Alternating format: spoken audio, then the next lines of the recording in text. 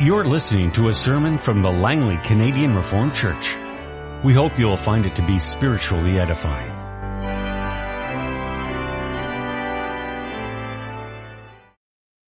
I invite you to open your Bibles this morning to our reading from Matthew chapter 5, the verses 21 through 26.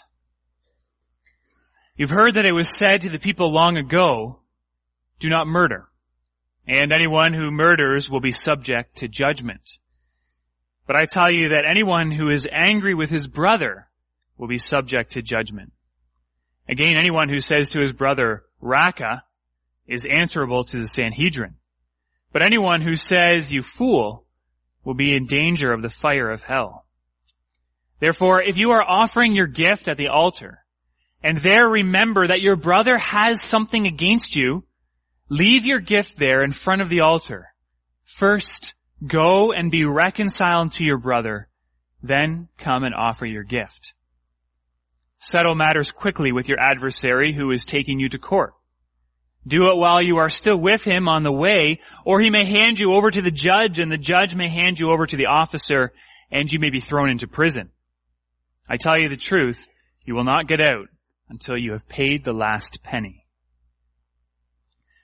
And we turn to our text for this morning, 1 Corinthians chapter 10. We'll read the verses 14 through 17. This passage is cited in our form for the celebration of Lord's Supper in the section in which it speaks about the fellowship that we have at the table of our Lord.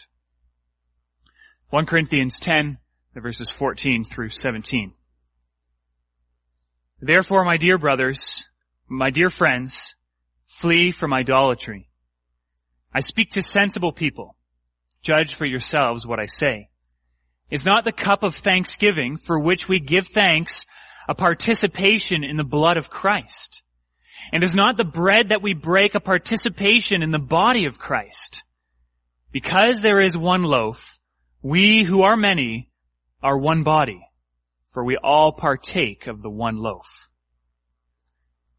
Beloved congregation of our Lord and Savior, Jesus Christ, I'm sure that the concept of membership in the church and of membership in the body of Christ is familiar to you. But the problem is that we tend to think of membership in the church, in the body of Christ, as something like membership in a club. You pay your dues, and then you receive certain privileges from the club that you belong to. If you're a member at Costco, you pay your yearly fee, you pay your membership fee, and then you become a member. You're allowed to go there and buy lots of cheap food. So you're a member, you get privileges from your membership, and any time that you want to forget about your membership, stop going to Costco, or withdraw your membership, you're free to do that, and no one's really going to care. Now, the Bible certainly speaks about the body of Christ and its members, says that we are members of the body of Christ. However, when the Bible speaks about that, it's not speaking about us being members of the body of Christ in the same way that we might be members of Costco, but rather it's speaking about an entirely different concept. It's a lot less like Costco, and it's a lot more like being a member of a music band, or being a member of a hockey team, or as the Apostle Paul says, like being an organ in a body. If you're a member in a music band, you have to be there. You have to play along with everyone else. If you don't play along with everyone else, you're not going to make good music with them. You're not going to accomplish altogether the purposes of your band. And of course, in the world of rock and roll, we all know of situations where exactly that kind of thing happens. There's a rift, there's a fight between two members of the band. Maybe you know of the band Oasis, if you've heard of them. The two brothers, Noel and Liam Gallagher, were famous for their fights. Fights even on stage that they would have. They would ruin whole concerts by their fights. And sometimes the band would even split up as a result of the disunity that these brothers had within the band. A band needs unity between its members in order to produce good music. A hockey team needs unity between its players in order to accomplish good hockey, in order to accomplish the results of wins.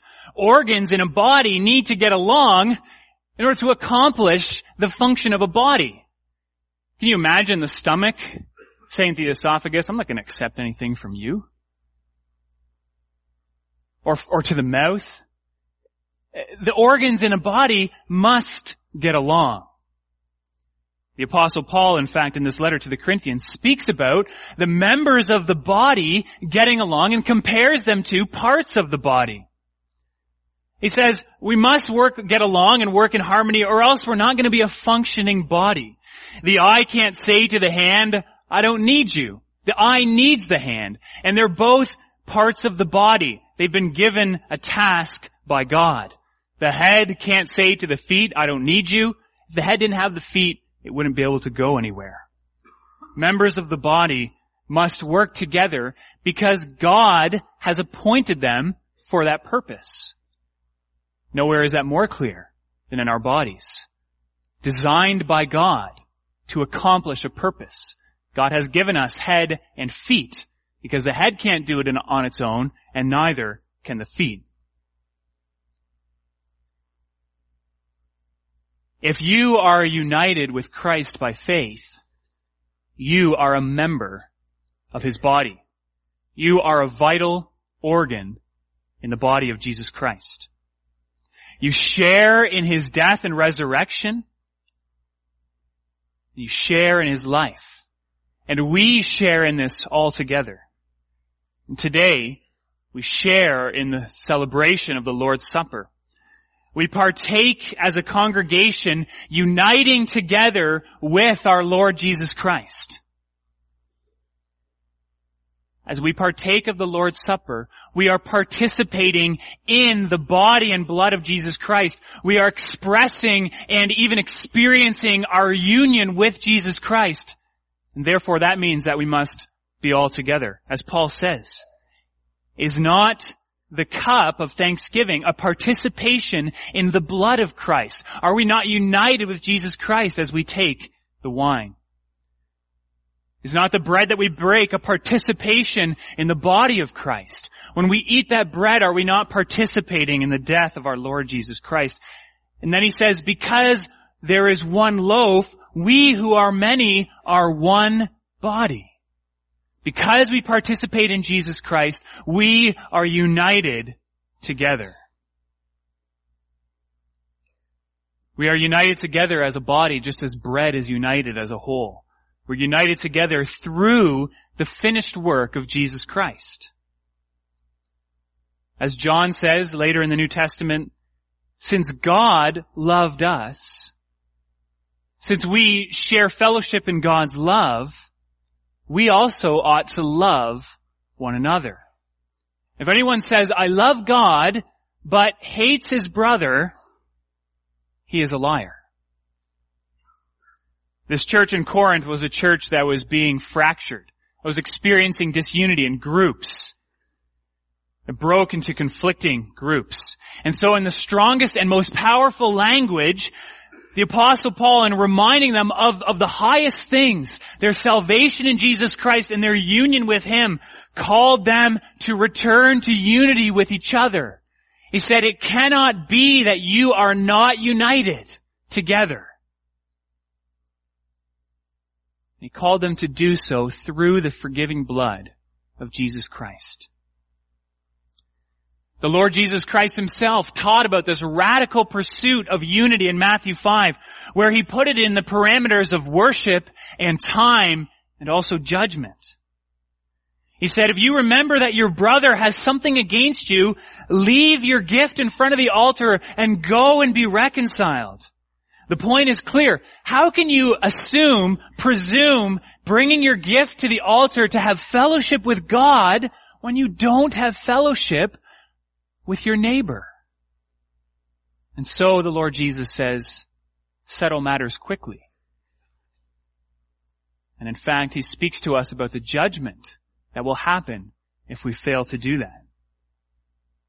And so, brothers and sisters, as we partake of the body of the Lord, and as we confess that we are members of one body in Jesus Christ, we're called also by this to maturely examine ourselves and consider whether we are in fact dividing the body of Jesus Christ by our hearts and by our minds and by our words and by our actions, even as we confess its unity with our hands and with our mouths this morning at the table of the Lord.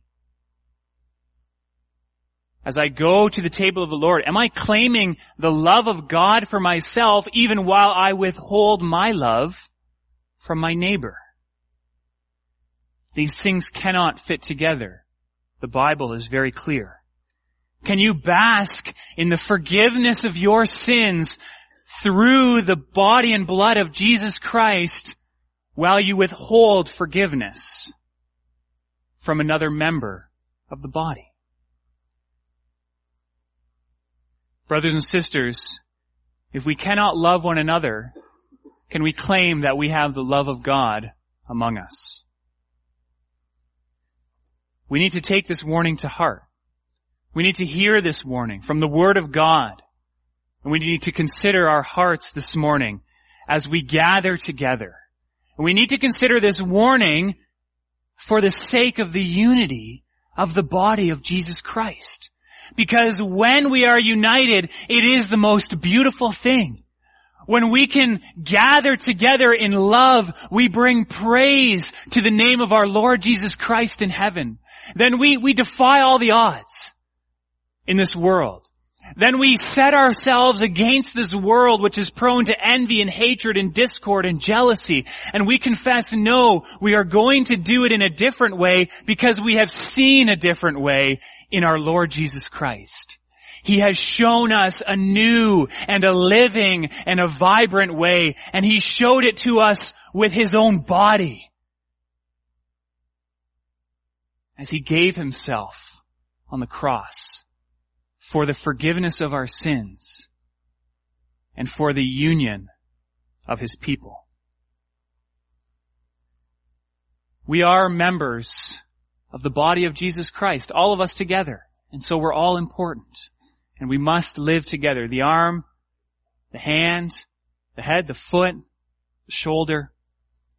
All of us given a beautiful and a unique purpose by our God, and all of us called to love one another.